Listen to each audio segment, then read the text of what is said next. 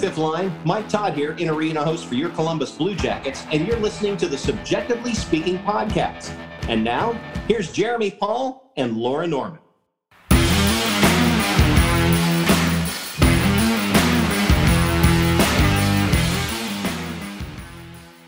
What's going on, everyone, and welcome to another episode of Subjectively Speaking on the Hockey Podcast Network, presented by DraftKings. My name is Jeremy. And I'm Laura. And I'm currently still in my office because I finally, after 2 months, got everything out of my storage unit. That's right, the storage unit that made me cry going home from Grand Rapids. It's all out. I got it all out before I needed to pay the next month's rent on it. And now it sits in my new apartment, all a splay. So, folks, hope you like my office. Oh, goodness. Well, you know, you got to do what you got to do. So, and Correct. The next episode we record, you're not even going to be in Michigan. You know, you're so right. Do you know where I'm going to be? I'm actually going to be in Columbus, Ohio. What? I know. Have you heard of it? It's a small town, Midwest cow town. Absolutely zero hockey fans. What's your opinion on Calprint? On Calprint? Yeah. I said Cowtown and it made me think of Calprint. And I'm actually kind of like a fan of it. So I just needed to check in. I mean, it depends on its context and who's using it. I do have an adoring nature towards it. Because my nephew Hudson, his baby blanket is Calprint. I mean, he's going to be 8, but he still sleeps with it. So, shout out Hudson. He's a big fan of the show. Truly. He did call Nationwide Arena my office. He's not super wrong. And we get to go back there together in so soon. We do. And as people are listening to this episode, don't judge me. As people are listening to this episode, you're probably on your way to Nationwide Arena to go take in a Hockey is for Everyone night against the Devils. Yes, this will come out on Tuesday, March 1st, which is Hockey is for Everyone night at Nationwide Arena, celebrating all of the marginalized communities that have historically been left out of the conversation when it comes to hockey, when it comes to sports in general, and the work that the Blue Jackets and the NHL have started to do, and all of the work that they continue to need to do, and the process that we are on to make the sport that we love a safe and inclusive environment for truly everyone. So, yeah, and we got to talk a little bit about that with a very special guest today that I'm very excited to introduce to you all here. In just a little bit, we'll talk about the hockey from the last few days, and then we'll go into that interview. But really a great honor for us to sit down with Peter Lovins today, who, if you are active on Blue Jackets Twitter, you are familiar with who Peter is. Peter is the Associate General Counsel for the Columbus Blue Jackets and has been with the team since 2012. I mean, for a very long time. And so we got to have a really great conversation with him. What it means to be, an out and proud gay man working in, sports, specifically working with the Columbus Blue Jackets, and just what it means for LGBTQIA plus representation in the sport of hockey. So, I mean, a really great conversation with him. You are definitely going to want to stick around for that. I always find myself I always love the interviews that we do with our guests, but I always love even more the conversation that always happens with our guests after the show, where we're all just okay, we're not recording anymore. That was really great. It's great to meet you. I'm I don't know. I just feel like we become more real conversation. Correct. Yeah. I honestly, that would be such good, bonus content, but nevertheless, Peter was great. And you're going to want to stick around for that one, guys. Absolutely. But before we get to the awesome interview that we did with Peter, we've got quite a bit of Blue Jackets hockey to discuss, as we mentioned in our last episode, as we are trying to make it.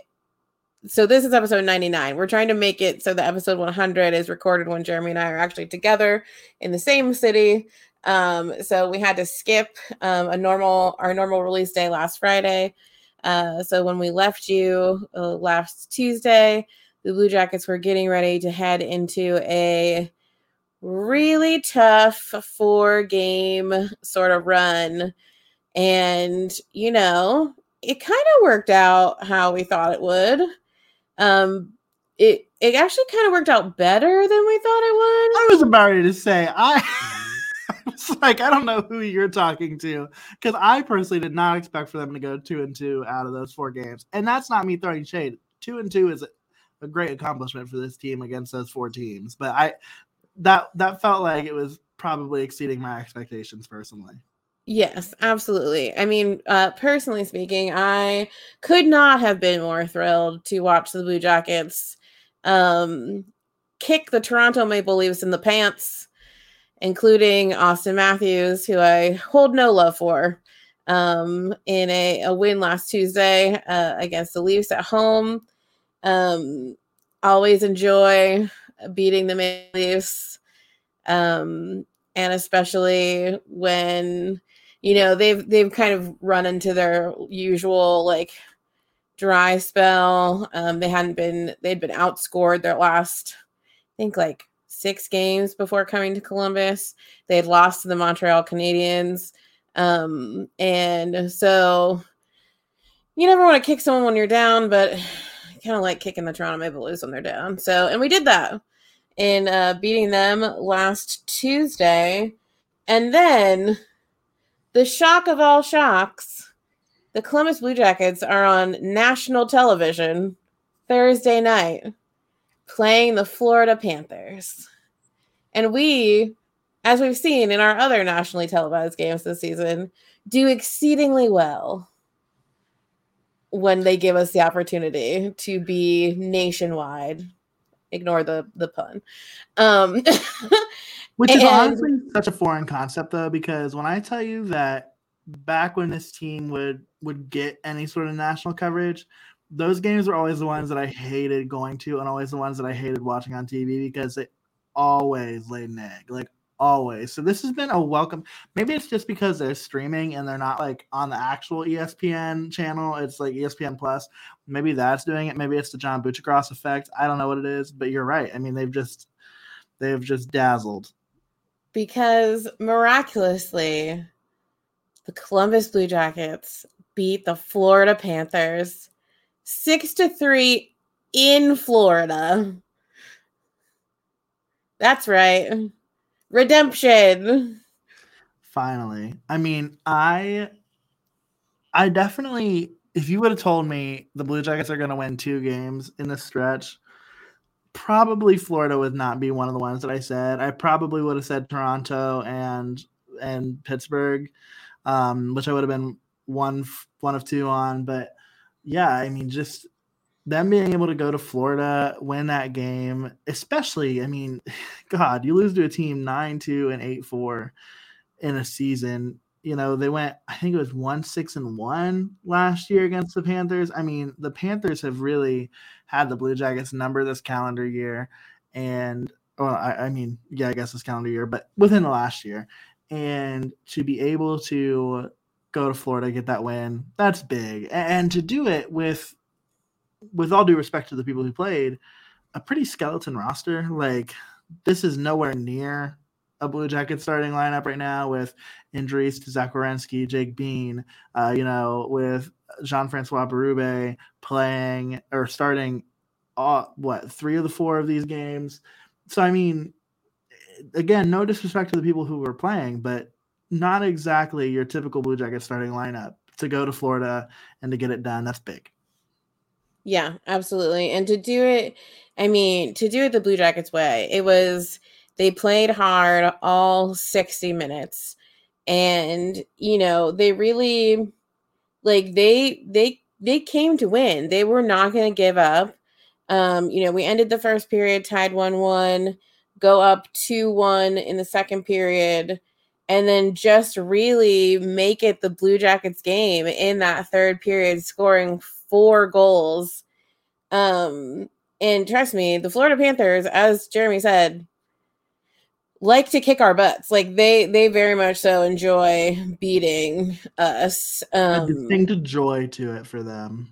Yeah. And, you know, we didn't, I mean, I don't know if the difference was that they didn't have Bob in goal that night for us or what, but we just did not give up. And it was so exciting to watch them finally beat the Panthers. And I was kind of right. We scored 6 goals. So that is true, but the good news is that we didn't give up 7 based on your prediction on how that was going to go. So that's a win. That feels good. And that's the thing, right, about the last 2 matchups against Florida is it's like, sure, like you probably want to score more than 2 goals in a game, so you can't really say that you should have won a game where you got beat 9-2. But when you score 4 goals, like you've got a distinct chance of winning a hockey game. And of course, they do score 4 goals in that one loss, 8-4. So it's like, oh no. And if you score 6 goals and you lose the hockey game, you have every right to be pissed off. Ask the Detroit Red Wings, who lost 10-7 too. Yeah, the Maple Leafs, after we beat them, decided that they were tired of losing.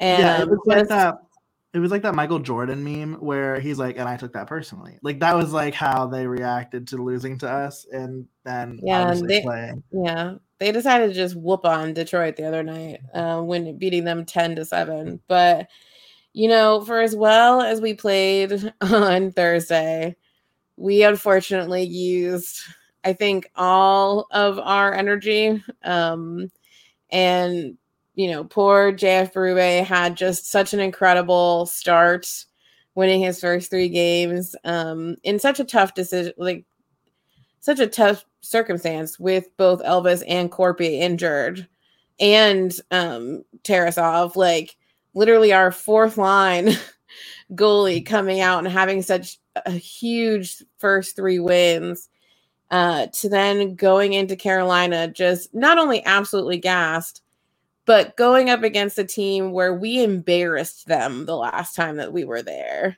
and they were having none of it.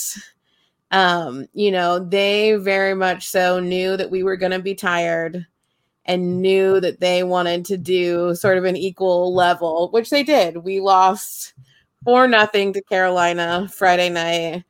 You know, you want to be upset, but the circumstances, like, we were exhausted, like just exhausted.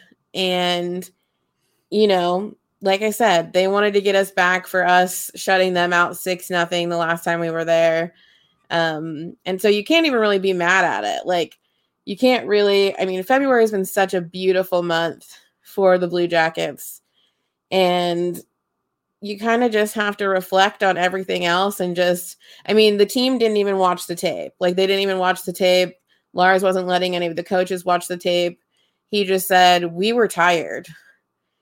And that's all you're going to see on that tape. So there's no point in looking at it. So we leave Carolina and come home with a day in between to face off against the ridiculous Tuxedo Chickens that are the Pittsburgh Penguins, Sunday night, in what can only be best described as a classic example of the 614 rule.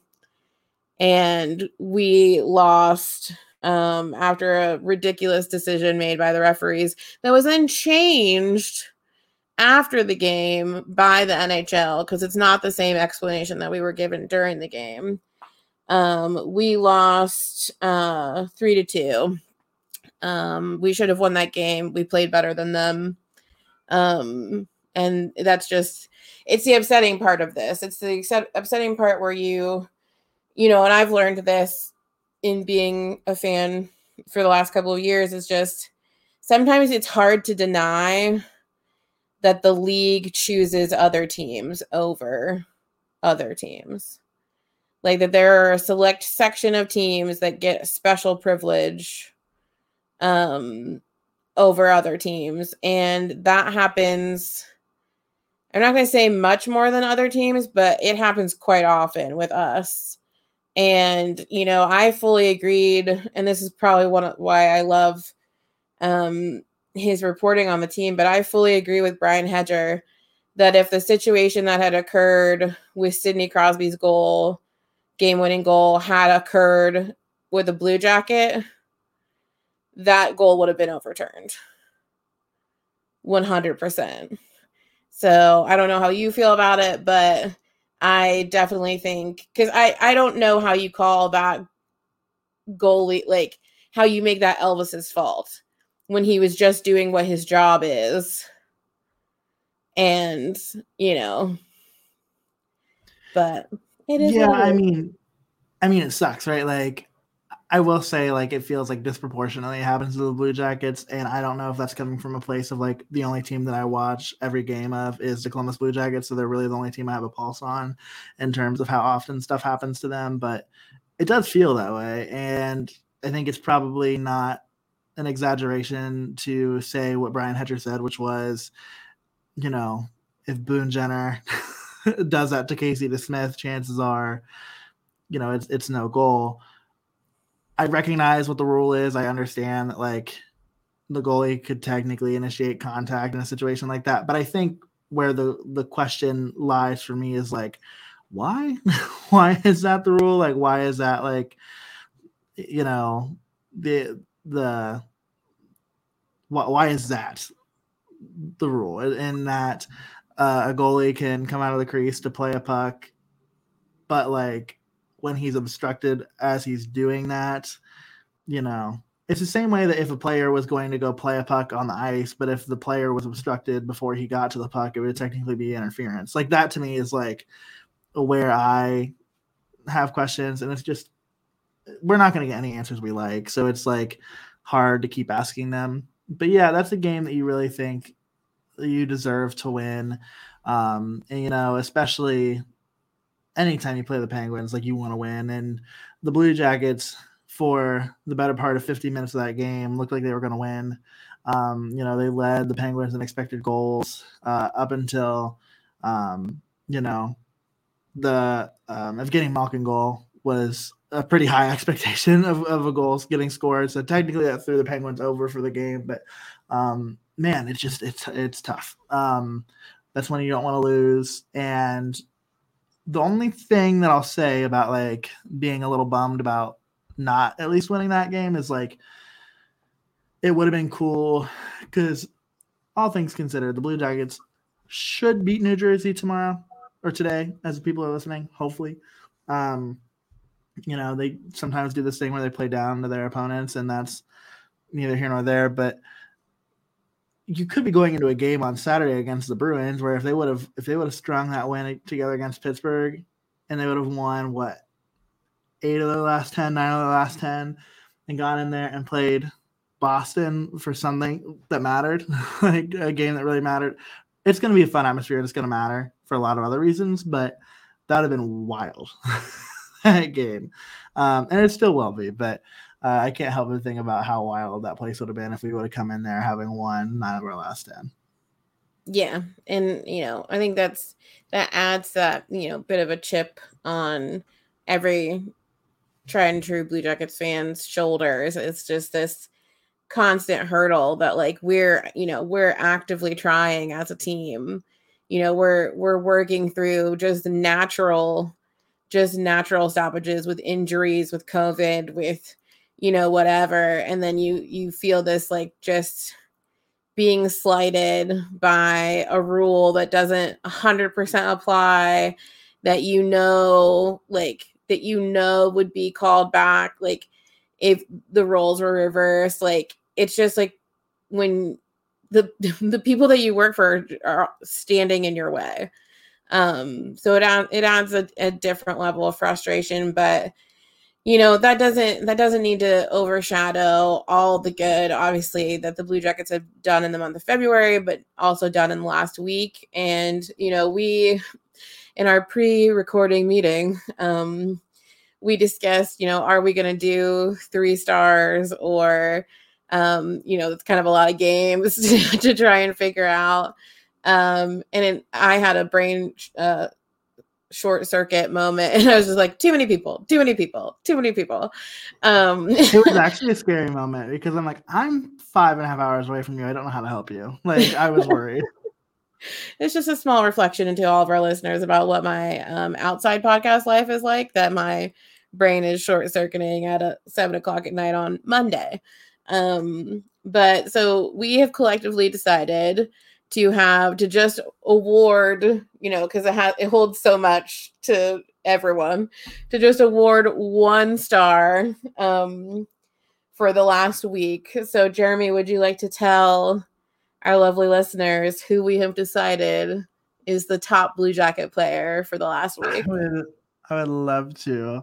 It's none other than Jean-Francois Berube, who also got some love. If you listen to 32 Thoughts, got some love from Elliot Friedman as well on that show.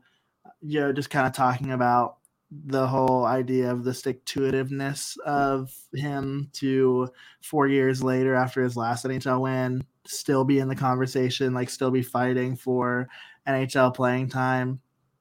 Obviously, your top 3 actually goaltenders had to get injured in order for that to happen for JF Berube, but it does happen, and it's a really cool story, and I think it's just a feel-good moment, and he played well. Like, it's not just he got some lucky bounces. The team just outscored the opponents in a dramatic way. It's he played well, and he kept the Jackets in games.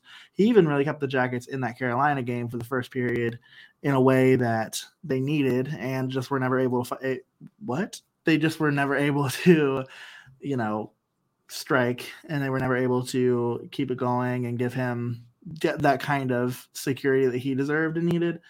But nevertheless, I also don't know if we talked about it on this show, but that kind of like in my head segues pretty quickly into the fact that Daniil Tarasov had hip surgery and he's going to be out. Yeah, no, we haven't recorded since they announced that. But yes, Daniil Tarasov, it was announced, had hip surgery, I believe, last Wednesday. Yeah, because it was during the skate space. If you haven't checked out the skate spaces, you need to go to those. They're really fun. Yes. They're hosted by Jeff Svoboda and Dylan Tyre.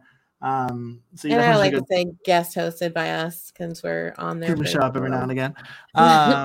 Yeah, we chime in. So if you don't hear our voices enough, which you'll at least see our logo. That's true, and it's a really cute logo. It is, but yeah. So Daniil Tarasov had hip surgery last Wednesday, which obviously takes him out of the season, the rest of the season. His expected timeline for recovery is 6 months, which, after I did some panic math, puts him back to hopefully being able to skate, play, participate by middle of August. So just in time for camp. And, hopefully being able to be that expected solid second line goalie that the club has intended for him to take over when the more than likely inevitable trading of Jonas Korpisalo at some point this season or off season. So we wish him a speedy recovery. Hip surgery is no joke, especially for goalies. Their hips are incredibly important. I was going to say, rumor has it that hips are pivotal, literally and figuratively. I don't know if you've ever seen Elvis and what he does, but him splitting himself in half is literally all hips. Like, it's a hip motion that allows him to do that. So yes, speedy recovery. They said surgery went well. So speedy recovery to Daniil Tarasov, and we just are looking forward to seeing him back in his Blue Jacket sweater at the end of the summer. So, if not sooner, but maybe Max can go and stare at his hip for a while. Max seems to have that magic that we talk about with healing from injuries. So he better go do that sooner rather than later, because I have a bad feeling that he's not going to be giving those services to Blue Jackets players for free after much longer. I thought we decided we weren't going to talk about it until it got closer to the trade deadline. I think we're getting decidedly close to the trade deadline. Not yet. I think we are. I'll give you until after your birthday. How about that? Thank you. Which is Wednesday. So if you're listening to this on Tuesday, be sure that you wish Laura a happy birthday on Wednesday. Because this feels like the first year in our friendship that I'm actually pretty convinced that it's not the 3rd of March. I don't know why, but I always want it to be the 3rd of March, and it's not. It never has It is been. not. It is the 2nd of March. But you know, I appreciate you being in ballpark area. I try. For my birthday. And speaking of ballparks. Oh, yeah? This is a bad segue because I'm about to tell you a little bit about basketball and what our friends at DraftKings can do for you. Those aren't called ballparks. Those are called arenas. But nevertheless, friends, our friends over at DraftKings Sportsbook, they've always got the best offers for fans of all sports. But this week, we're going to talk to our Hoops fans. So DraftKings Sportsbook is an official sports betting partner of the NBA, and they've got a deal that's too good for you to pass up. And I'm talking between the legs, 360 windmill good. New customers can bet just $1 on any team and get $150 in free bets if they win, and it's really that simple. If Sportsbook isn't available in your state yet, you can still take your shot at a big payday because everyone can play for huge cash prizes with DraftKings daily fantasy basketball contests. DraftKings is giving all new customers a free shot at millions of dollars in total prizes, but there's a first deposit. You're just going to want to download the DraftKings Sportsbook app now. Use promo code THPN. Bet just $1 on any NBA team and get $150 in free bets if they win. And that's promo code THPN at DraftKings Sportsbook, an official sports betting partner of the NBA. 21 and older. Minimum age and location requirements vary by jurisdictions. See DraftKings.com/sportsbook for full list of requirements and state-specific responsible gambling resources. Void where prohibited. Minimum $5 deposit. Gambling problem? Call 1-800-GAMBLER. In Tennessee, call or text the Tennessee Red Line 1-800-889-9789. In Connecticut, call 888-789-7777 or visit ccpg.org/chat. In New York, call 877-8-HOPE-NY or text HOPE-NY 467-369. So I think it's about that time in the show where you might be tired of hearing just me and Laura talk. You might want us to bring in a friend. And like I said earlier in the show, we have the most absolutely incredible guest for today's show. Like we said earlier, Tuesday night is Hockey is for Everyone night at Nationwide Arena. And while we recognize here, subjectively speaking, that hockey currently isn't for everyone, it's more of a hockey should be for everyone night. We are able to talk to somebody who also feels very passionately about issues of inclusivity for the LGBTQIA plus community, as well as other marginalized communities in the sport of hockey. And without further ado, we're going to throw it over to our interview with Peter Lovins. So like we mentioned, we have a very special guest with us today. We are pleased to be joined by Peter Lovins, who is the Associate General Counsel for the Columbus Blue Jackets. And he's provided a wide range of legal services for the National Hockey League franchise since 2012, including corporate partnerships, contracts, sponsorship, premium seating, food and beverage ticketing, immigration, workers' compensation, hockey operations, employment contracts, minor league affiliations, sweepstakes and promotions, intellectual property registration and enforcement, premise incidents and liability and litigation. So not too much, right? Totally nothing. Yeah, right.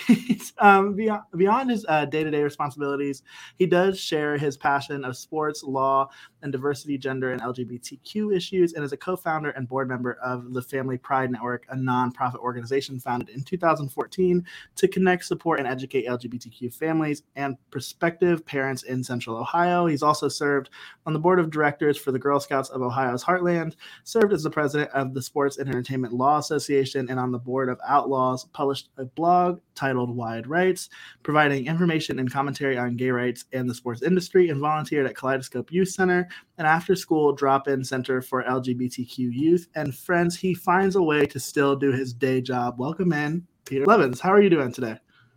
I'm doing very good. I wish we would have managed to get a point or two out of our game yesterday, but the season goes on and we get ready for New Jersey tomorrow.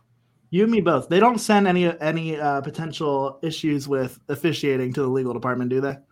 No, they do not ask us to weigh in on those matters. It's too bad. Darn it. I know, I'm sorry.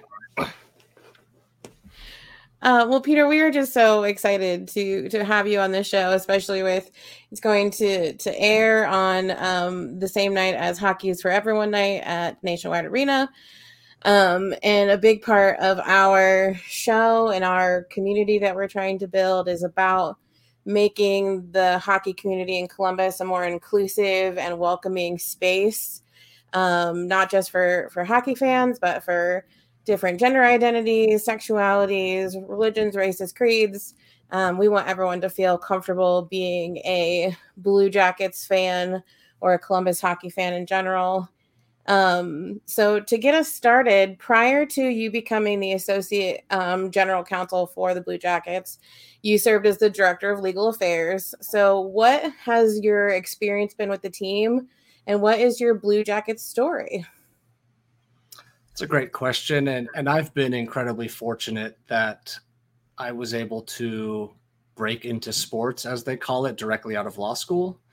I had some preliminary experiences in undergrad in the sports industry and continued that passion when I applied to law school. But even then, it's a bit of a pipe dream to think you can actually break into sports and work in sports. So I was incredibly fortunate when I was graduating from law school in 2012 that an opportunity came up where the Blue Jackets needed a temporary part-time legal assistant, and I was preparing to study for the bar exam. So there was this consideration of, can I do both?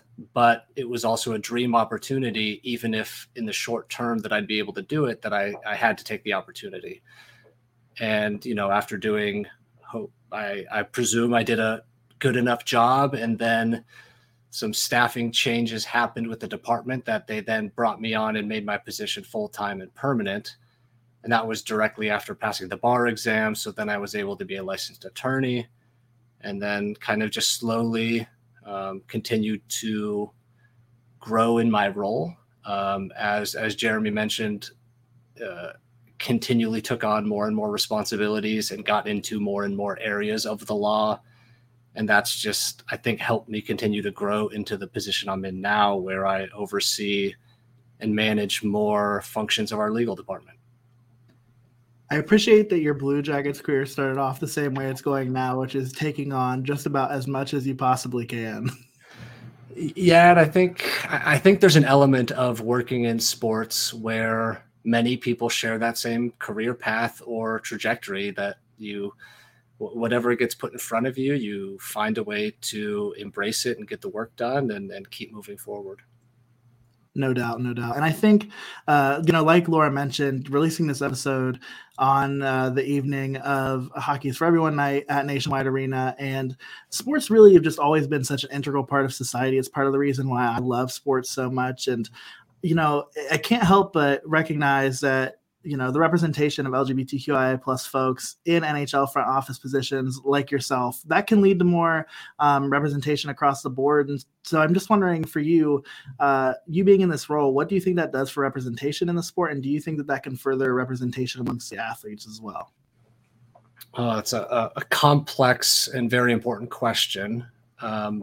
Some of my passions to work in this space, actually many of my passions initially started with wanting to drive the intersection of, particularly for the LGBTQ community in sports. I mentioned my first opportunity to work in sports was actually with a sports agent, and he was passionate about the power of sports as a path for social change, so much so that he required it, in a sense, as a condition for him to represent you, that you had to have some sort of community endeavor, whether it was where you grew up, where you went to school, or where you're playing as a pro. And that, because he knew the power of sports for that. We've seen it throughout history that sports can rally communities. It can change things. We're seeing it right now with, the war, Russia invading Ukraine, and pressure being put on, Russia from sporting organizations. So you see sports can do this in so many spaces. And for the LGBTQ community, so much of our struggles are with representation and visibility. That dates back to in modern history, the 50s and 60s and 70s, and how we're portrayed in the media, and how that affects youth growing up, and what messages they're seeing, what messages they're taking in.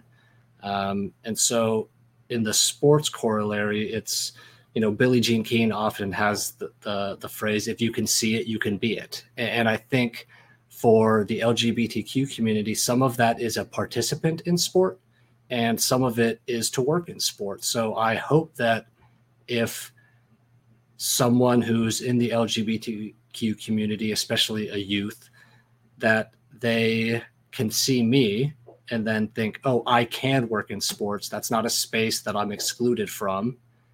And in the same way, many people that work in sports also are those that played sports. So if you can see yourself working in sports, you can see yourself playing in sports. There's certainly interplay between those two things.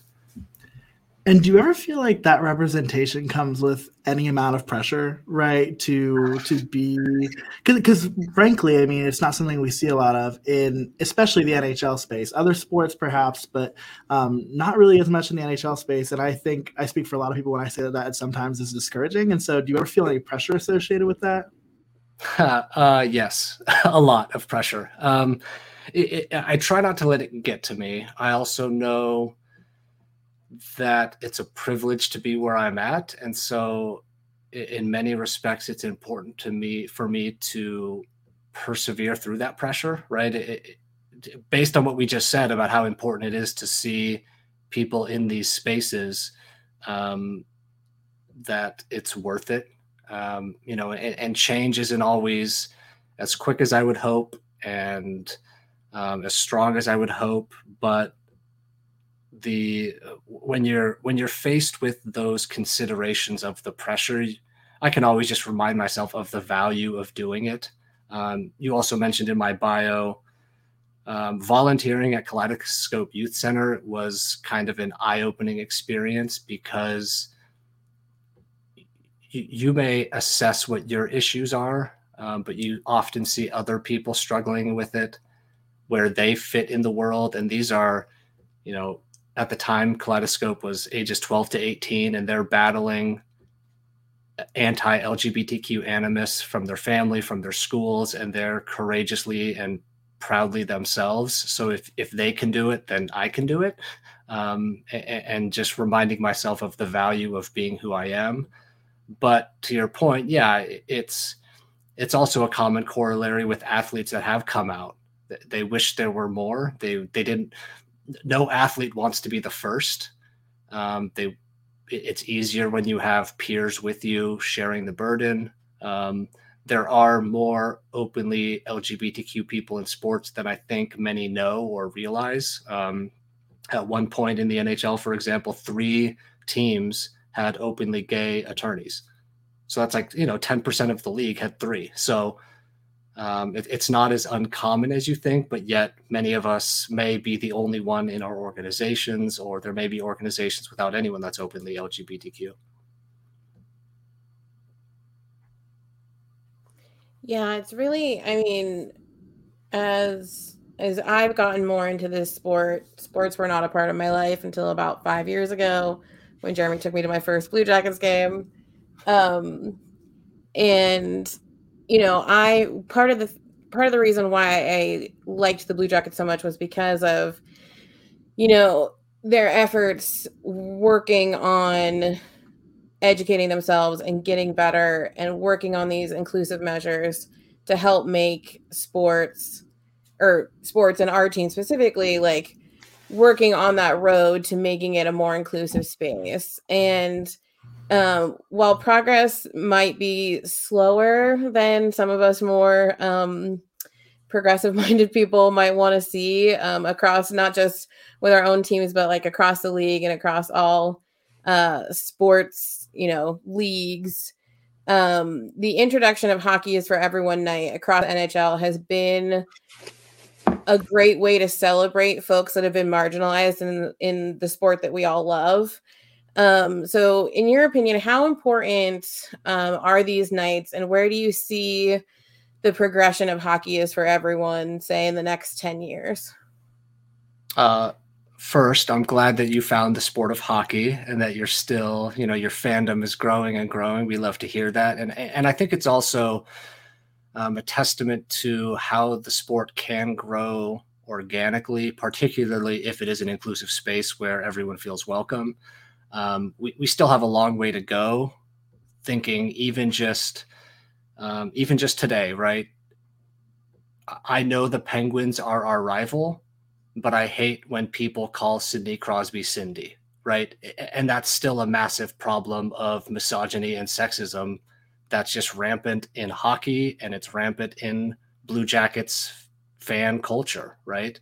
There's ways to be a truly animalistic, like fanatical, crazy fan without bringing misogyny and sexism and racism and homophobia into how you're talking trash even against the opposing team. We still have, you'll hear chants about it in the arena, I'm sure. So we still have a long way to go. I hope we're making strides. Hockey is for everyone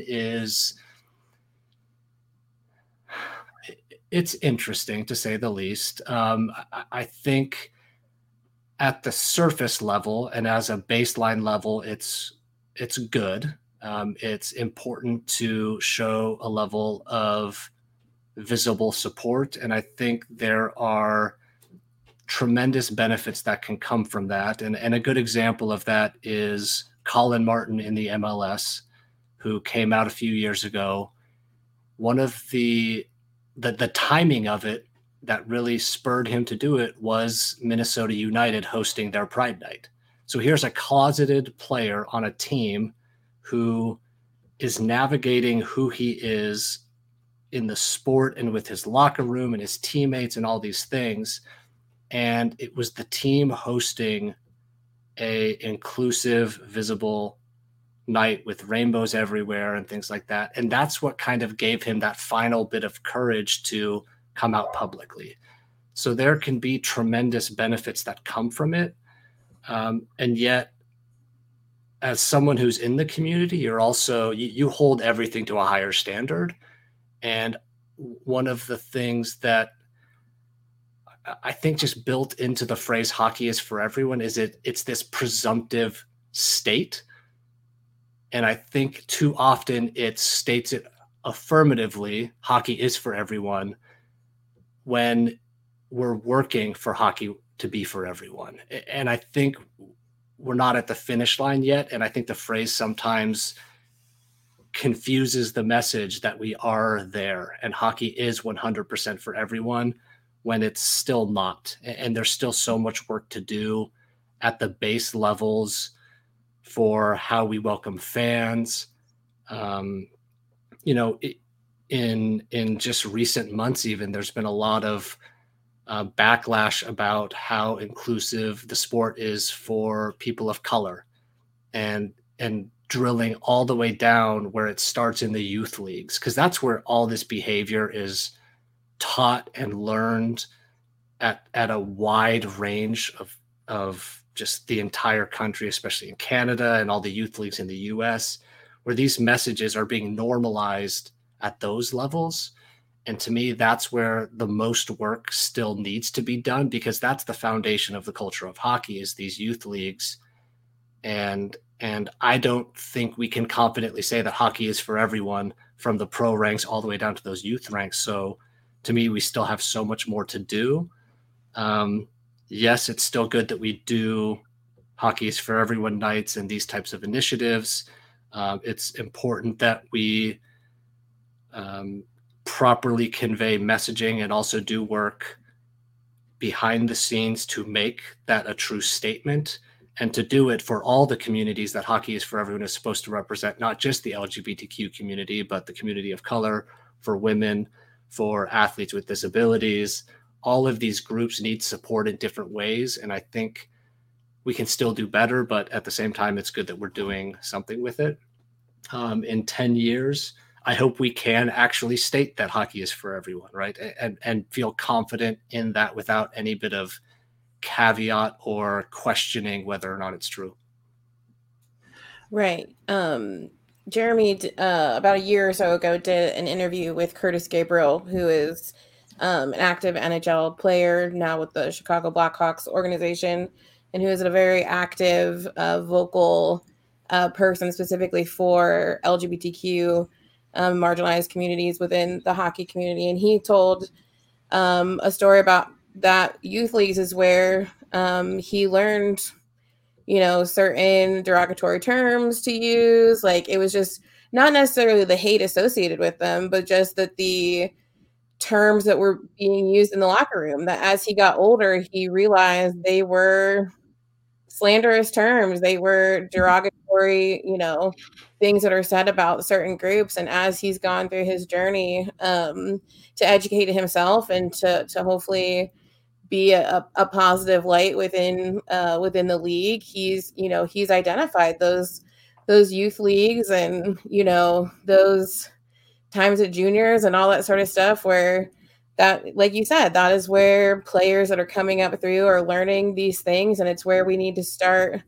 They say the iconic saying, it starts at home, having these conversations with kids, and especially kids that want to get involved in hockey, because it is, from what we know and from what I've learned in enjoying this sport for the last few years, is hockey is a commitment. So it becomes a huge part of your life, and it becomes the community that you surround yourself with. And so it's about having those important conversations. And as a woman who in the last year has started putting her, her voice out there in a sporting community, even my own family, doesn't quite understand or appreciate my point of view or my interest in this. So I've done my own amount of just trying to break my voice into this community.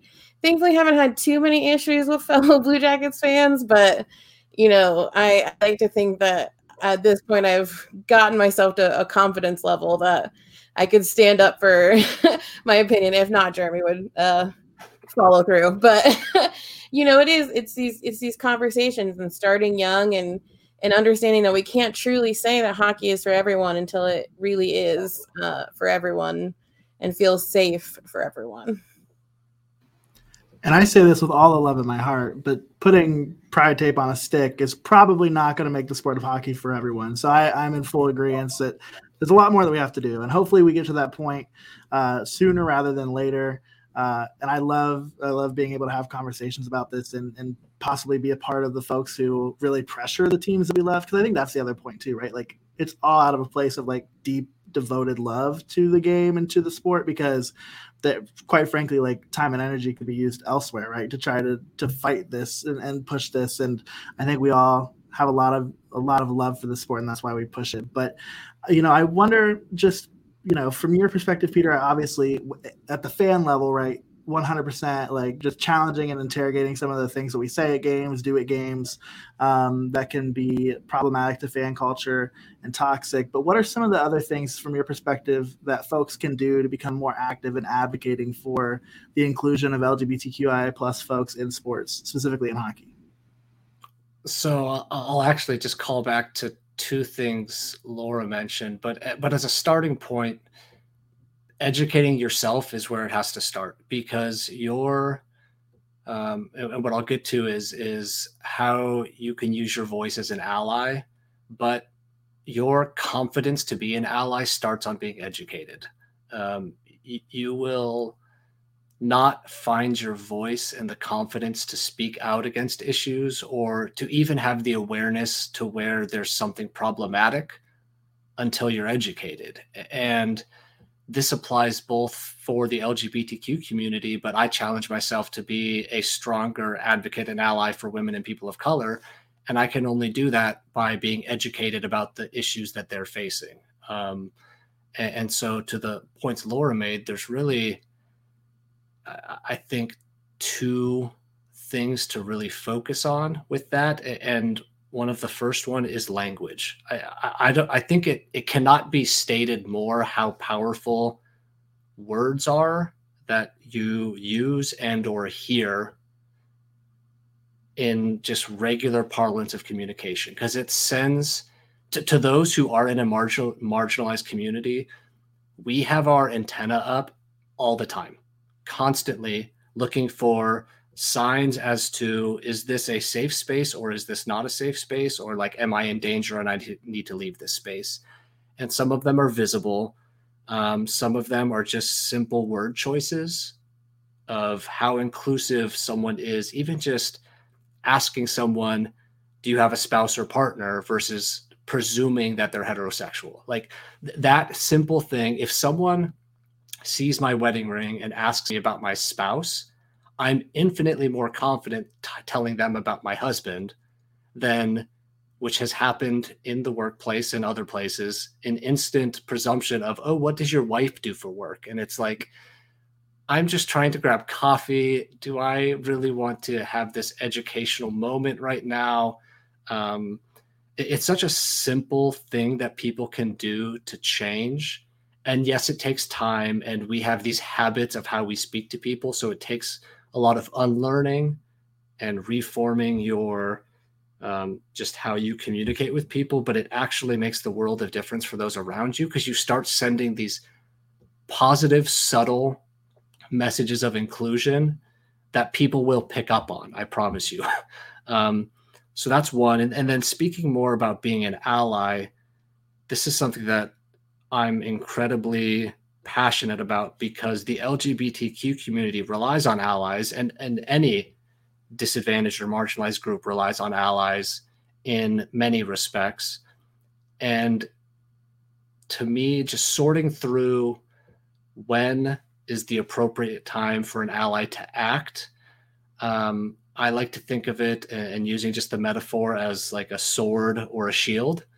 And there are times when a minority person needs an ally to step up for them with a sword, because we can't do it ourselves, or we are putting ourselves at too much risk by doing it. And that's where we really need an ally to step up in our stead.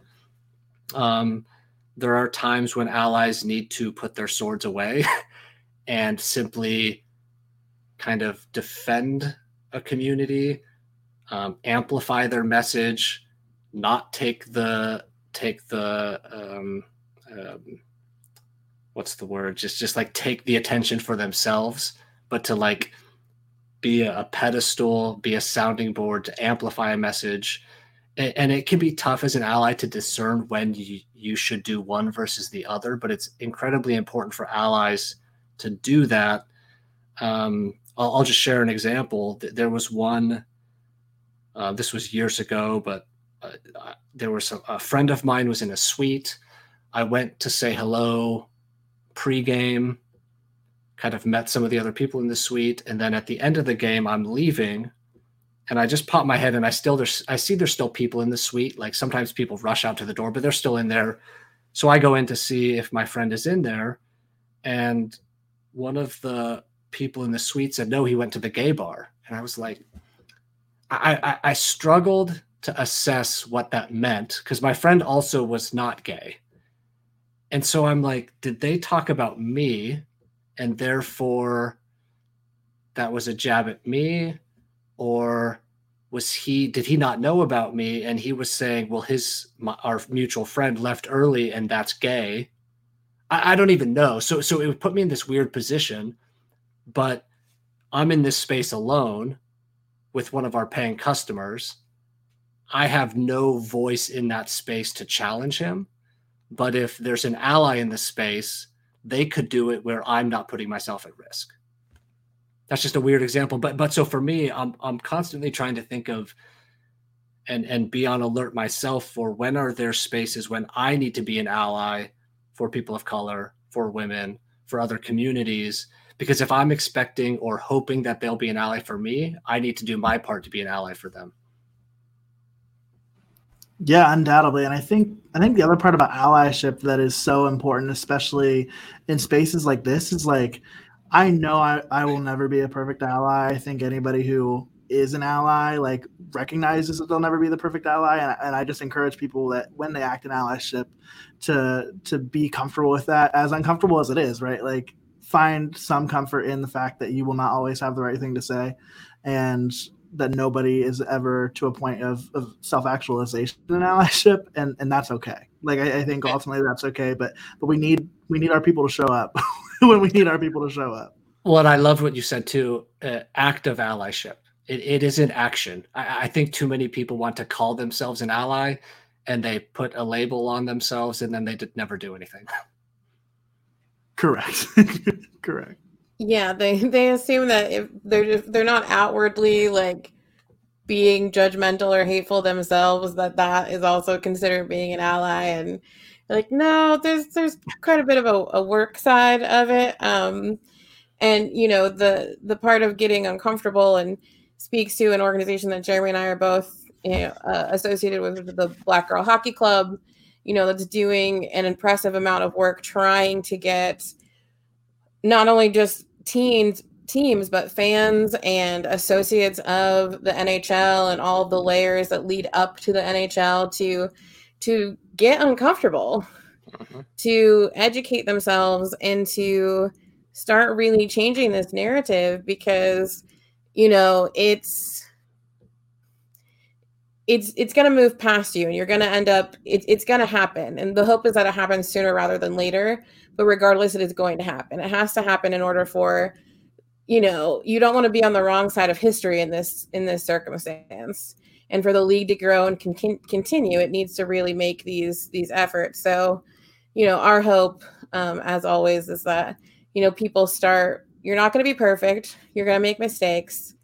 You can ask questions, but it's important to be there and to stand up in those times when that marginalized person or group needs an ally to be the sounding board. So that is our hope, at least. And we're hopeful that the Blue Jackets community will continue doing, and maybe even amp up a bit its own circumstances around making this sport more inclusive. But we like to end all of our interviews with like kind of a fun circumstance, and we're pretty big into snacks. One of the big things that we used to do when we first started the show was we always like talked about snacks, or we'd poll on our social media accounts about snacks at the arena. And recently we've added on this question, which is, when the Blue Jackets, and I said when the Blue Jackets win the Stanley Cup, what would you eat or drink out of it? So there's part of me that's also curious about what these snack surveys about Nationwide Arena, like the results of said snack surveys. We'll get you a report. We've got yeah. Okay, perfect. I love, this is such a fun, just visual, not even thinking the snack, but when we win the cup and just that sensation. I feel like I would go all in on Columbus's own Jenny's ice cream, because that's some good ice cream, and it would probably be, a mix of dark chocolate and their peppermint, which is like my favorite combination from them. So that would be, I think that would be my go-to. We're big Jenny Britton fans. Yeah, I was gonna say, if you were gonna pick just one flavor, or like mix it up, do a scoop of everything. Yeah, maybe every flavor. Maybe that's what we would have to do. You'd have to go as big as you can go in that situation. I'd probably put in some Fifth Line Crunch as well from Perry's. I got to plug the sponsor too. So I would get the Columbus ice cream and the Perry's ice cream. I mean, we're gonna have so much ice cream for my day with the cup anyway, so just add it all in there. Yes, I have enjoyed the little videos of Stinger learning how to make Fifth Line Crunch. So Stinger is, you were reading off my bio of different things I do, but Stinger really kind of does it all. I mean, he makes the ice cream. He does that. He was at Skyline Chili working the other night, so he does everything. A man of many talents, a bug of many talents.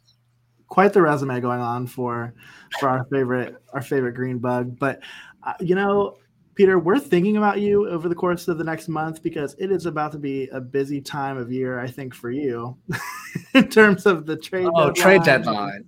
Yeah.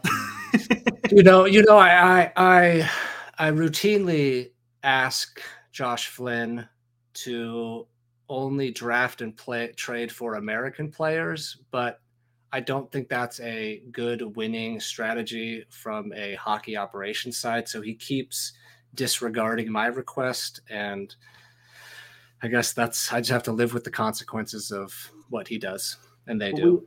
We appreciate your sacrifice, but I was talking to a friend about our episode today, and was talking about the complexity of your work, and I was like, yeah, like one day we traded with a team that we were literally playing, so the player only had to walk across the hallway, but Peter and his folks, they had to do a whole lot more to make that happen. It just blows my mind, the work that you and your team do, but I think it probably goes unnoticed by a lot of Blue Jackets fans, but we really appreciate you and the work that you're doing, obviously for the team, but then also just for the LGBTQIA plus community in Columbus and beyond.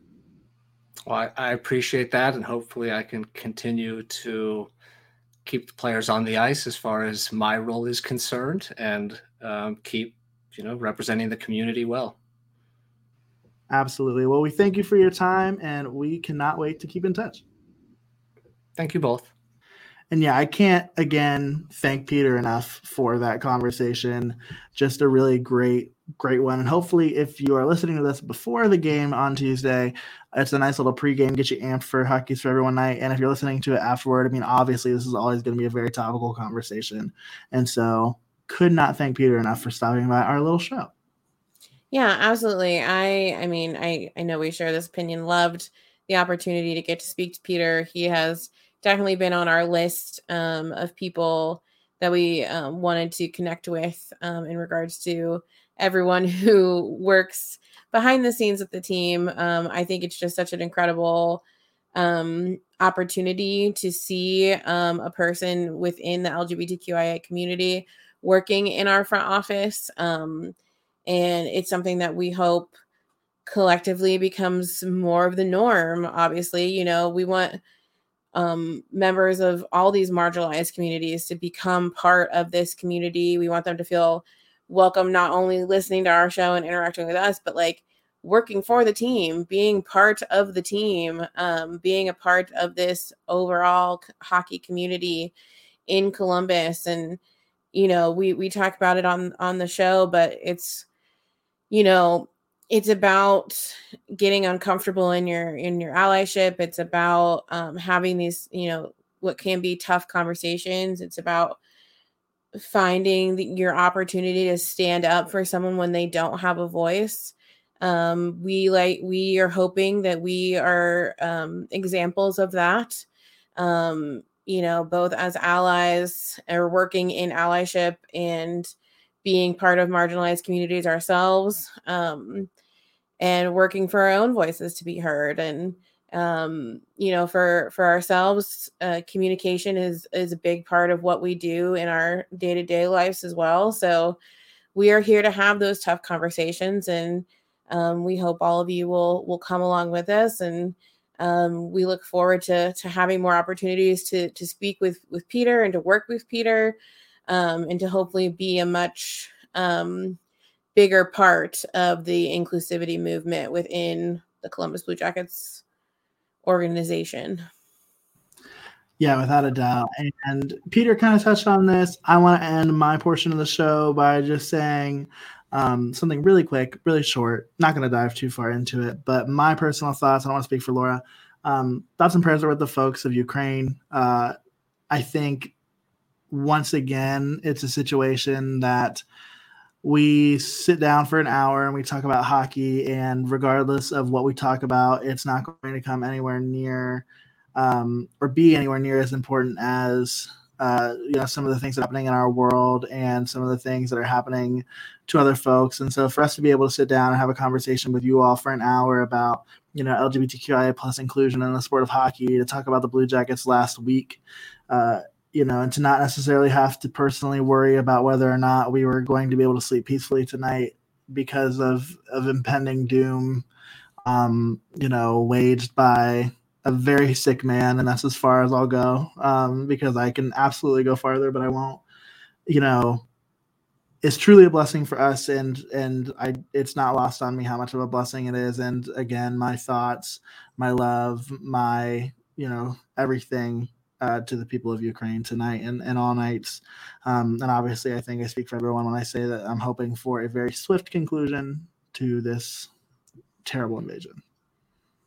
Yes, and you can absolutely speak for me in those thoughts and comments. I share the same regard that it is not beyond me to understand the privileged existence that we live, specifically in this country, that we have not had to face tanks driving down our streets and bombs being dropped on us for literally over a century at this point, almost. And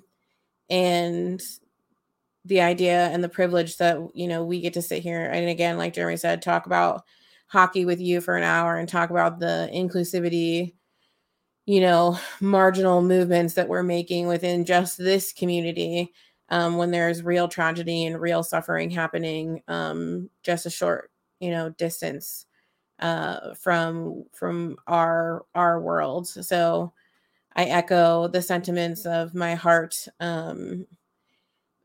being with the people of the Ukraine, and that some semblance of sanity will return to this situation so that they can go back and start rebuilding what has so ruthlessly been taken from them for no reason. And we hope that you will join us in that, and moving forward and regaining peace in their country. So without a doubt. And obviously, quite a week coming up for the Blue Jackets. So we hope that you'll follow along with us as we do that. Of course, you can do that on Twitter, Instagram at SubjectivelyPod. You can do that on Facebook by following us at Subjectively Speaking. Same with YouTube, Subjectively Speaking. And, drop us a rate, whatever have you. Show us some love. And we, again, we just really appreciate being able to do what we do with you all. Again, very important night hockey for everyone tonight as you're listening. And, for the rest of the day, buy your Subjectively Speaking Pride merch at subjectivelyspeaking.threadless.com, and all proceeds are going to go to You Can Play. So get on that. And sorry I stole that from you. I always feel that when I steal that from you, but sometimes the transitioning just feels more appropriate. Yeah, because we try and share equally. But the next time you'll be hearing from us, it will be our 100th episode of Subjectively Speaking. We will be in the same, not even just the same state, we will be in the same room, because I'm going to be his mode of transportation for the whole time that he's in Ohio, so he's stuck with me.